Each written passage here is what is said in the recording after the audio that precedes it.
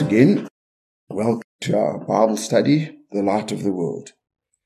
This is the second lesson, and we'll be continuing our discussion of how to find out truth. If you recall from the last lesson, we maintain that God has created within His Word a blueprint, a pattern as it were, a system, theologically speaking, of hermeneutics, which is a system for finding out what the Bible really says, what the truth is. As we mentioned last time, truth is symbolized in the Bible by light. And our quest for a pattern for discovering the truth started in the Old Testament. With the building of the tabernacle, Moses got instruction on the mount, specific instruction. Central to that whole tabernacle was the holy place, and that was the entrance, ultimately, to the most holy place. But in that holy place, if you recall, there were three main stations, as it were. On the left was the lamp, the light. And we took that as our starting point for this quest to understand how you and I can apprehend the truth. Remember that menorah, as it was, had 7 branches, 7 candlesticks forming this great candlestick. And when we read from Revelation, we see that the central candlestick symbolizes the Lord Yeshua. And we're going to focus on that a bit today. Any start for discovering the truth must always begin with the Lord. If you and I can just turn to John, Gospel of John, I'm going to read 14 verse 6. It says there, Yeshua said to him, I am the way, the truth, and the light. Do you see that? He said, I am the way, the truth, and the light. Point being that truth is not a philosophical construct, an intellectual state of mind, some fancy philosophical theory. No, truth is a person. Truth is a person. The Lord said, I am the truth. Pilate asking, what is truth, had the truth standing right next to him, as we said the last time. Now you see, for you and I to apprehend the truth, and remember, the truth is what God thinks about anything. In its rawest form, truth is what God thinks. And remember, Christ came to show us the Father. He said to his disciples and those following him, if you want to see the Father, look at me. In that way, you'll know what the Father is like, because I am like him.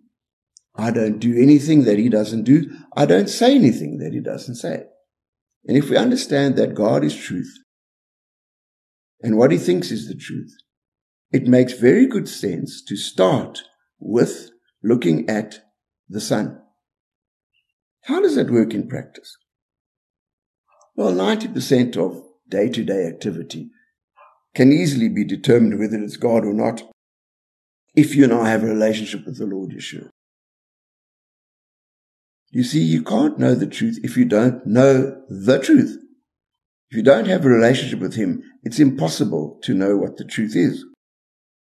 But you see, to know the truth, it presupposes not just a knowledge of him, not just an academic understanding of him, but a personal relationship with him. Because he said, my words are truth, and they are life. You see? And he also said, my sheep hear my voice.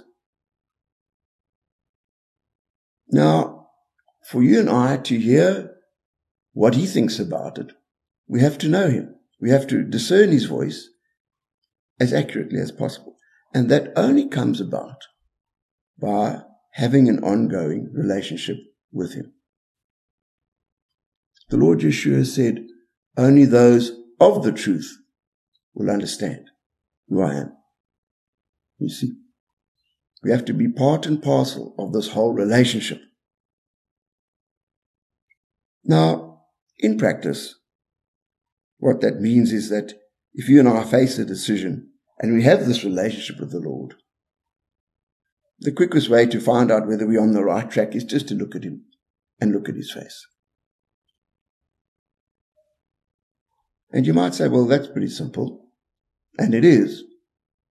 But sad to say, somehow we avoid doing this. And there's a reason for that. Primarily, of course, people don't have a proper relationship with Him. And the other reason is that you and I always want the truth to be what we want it to be. You see, you can have a relationship with the Lord and you want to do something. In your heart of hearts, you might know that it's wrong. So what do? We don't stop to look at Him and we go ahead anyway. I've often had people say to me, the Lord told me. The minute they say it, I realize the Lord didn't tell them. Or if the Lord told them, I wonder which Lord. But you see, very often we avoid finding out whether what we're doing is the truth, for fear that we might be told not to do it. I'll give you an example of this. There was a lady who was in the church at one stage, many years ago. Fine lady. She was a medical doctor.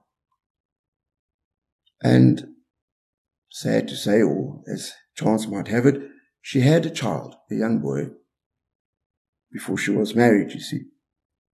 Anyway, she was in our church, doing very, very well.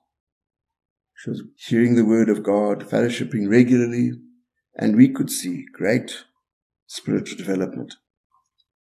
Anyway, along comes December, and she goes away on holiday. She flies down to the Eastern Cape, and in the plane, there just happened to be a young man, you see, someone younger than her. Anyway, they exchanged telephone numbers, and one thing led to another. After that holiday, we noticed something. Her attendance dropped off. We didn't hear much from her. And she told us she was moving house. Well, I offered to help. I went around to help, only to find that there she was, and this young man was in the garden, and you know what was happening. Well, a few months later, she phoned me, you see. She said, do you think I should marry this young man? Apparently he told her that he loved her, but not really her son. So one asks a big question right there. Anyway, I gave her advice. I said, listen, whether this is of God or not is one thing. But what matters is that you go about it the right way, you see. There's the right way to go about these things. You see, if we go about them the right way, the chances are things will work out. We do things God's way in God's time. Anyway, I didn't hear from her again. Years later, I bumped into her. She had got married, she had got divorced, living with her father, and a sad state of affairs, actually. Now, why am I saying all of this? A lot could have been avoided if she had simply come and spoken to us right at the beginning, told us about the situation, and got advice. And possibly would have helped her with the same advice and helped her to do the thing the right way. But she didn't. Why? You see, she was worried that we'd probably say no. Another thing about this lady was that she only had one kidney. And in a sense, I think she was desperate to live, to have life. And we don't judge her at all.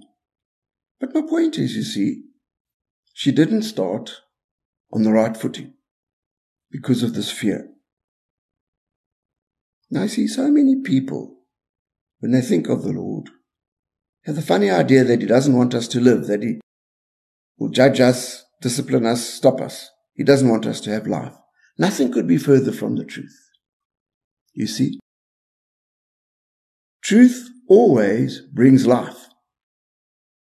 One of the ways you can identify truth is that if you follow it, will it bring life, you see? And you see, that's why so many people don't get off on the right track. If you now want to know the truth about something, the starting point, if we have this relationship with Him, is to go to Him and ask Him about it. Look Him straight in the face. 9 times out of 10, just looking at His face will tell you. Not all the time. But you see, what we've got to understand is that He loves us.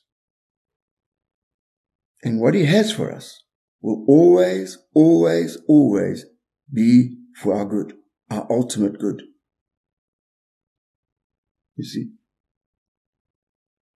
If we have that in mind, it makes sense in finding out what is the truth in the affairs of life, to start off by going to Him, saying, Lord, what do you think about this? It might be anything.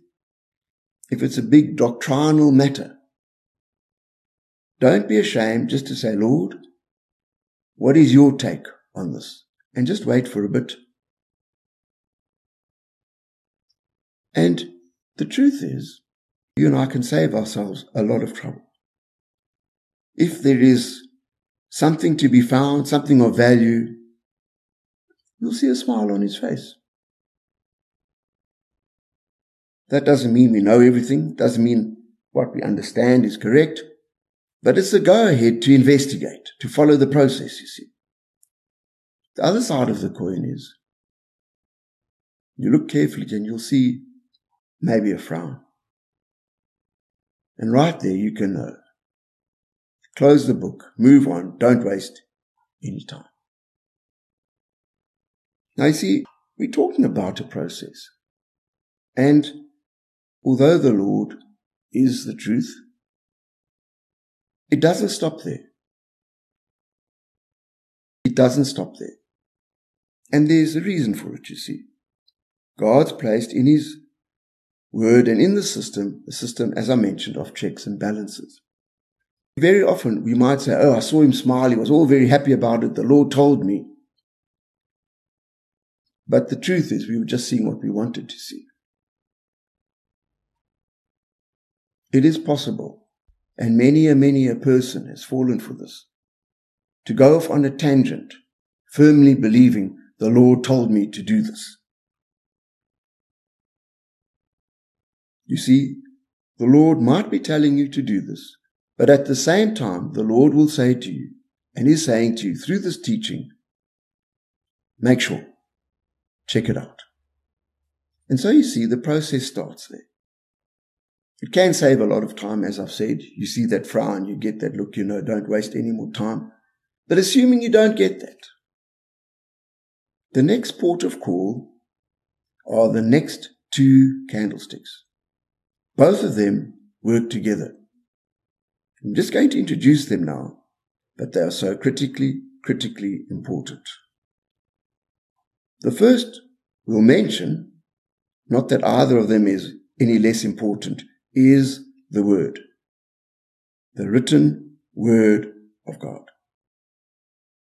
You see, there's a slight difference between Christ, the Word made flesh, and the Word written down. Both mean the revelation of God, you see.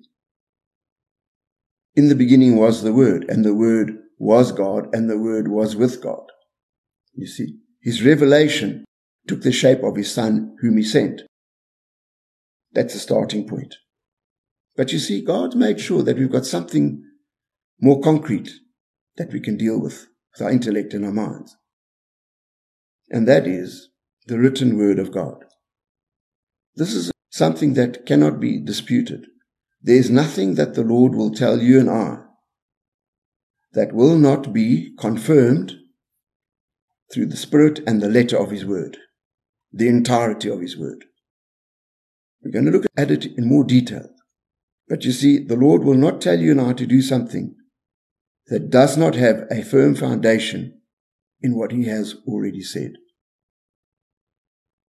We have to know this. Very often people say to me, the Lord has said this, and I know that it's not the Lord because I know there's a scripture which totally refutes what they are saying. But at the same time, remember, the Bible is not just a sterile academic book. It was written by the Holy Spirit. And very important in our approach to finding the truth is this person, the Holy Spirit, whom the Bible describes as the Spirit of truth. Once you and I have initially spoken to the Lord Yeshua about the subject we are concerned about, we need to employ a mix of the Holy Spirit and the written word, both of which, being attached to the central candlestick, as it were, will both point to the Lord. Point to the Lord Yeshua. So you see, in our heart of hearts, we've spoken to the Lord. We've got a green light to go ahead and investigate. The next port of call is the Holy Spirit and the Word of God. And how we go about approaching them is also very important. And that will be the subject of our next lesson. I hope you're being blessed in the wonderful name of Yeshua. Amen.